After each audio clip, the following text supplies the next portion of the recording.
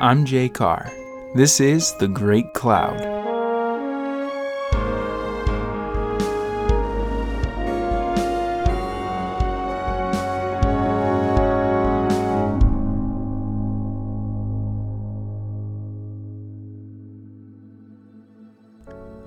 The older son was wearied by a day in the fields, but satisfied by what seemed to be a great yield.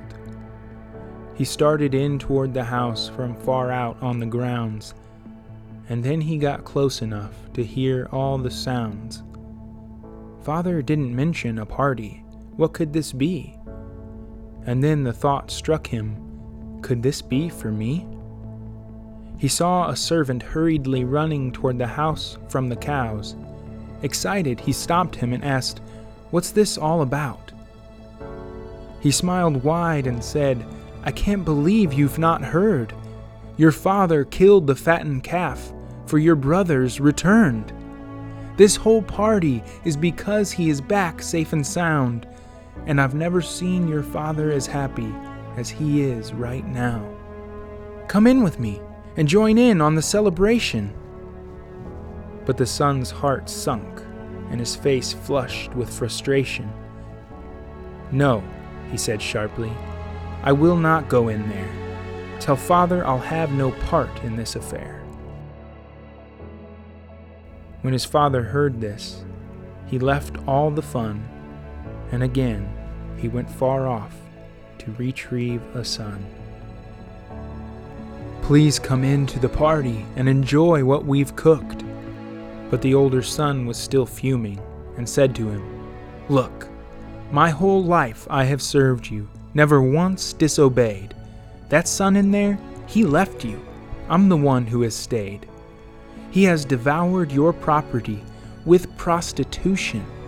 And when he finally comes back, you give full absolution? And on top of that, you throw this whole celebration for a man who's earned nothing except condemnation. I, however, have kept all your commands. I've worked hard and earned my place at your right hand. Yet to me, you've never given even one young little goat. No parties for me, but over that son you dote?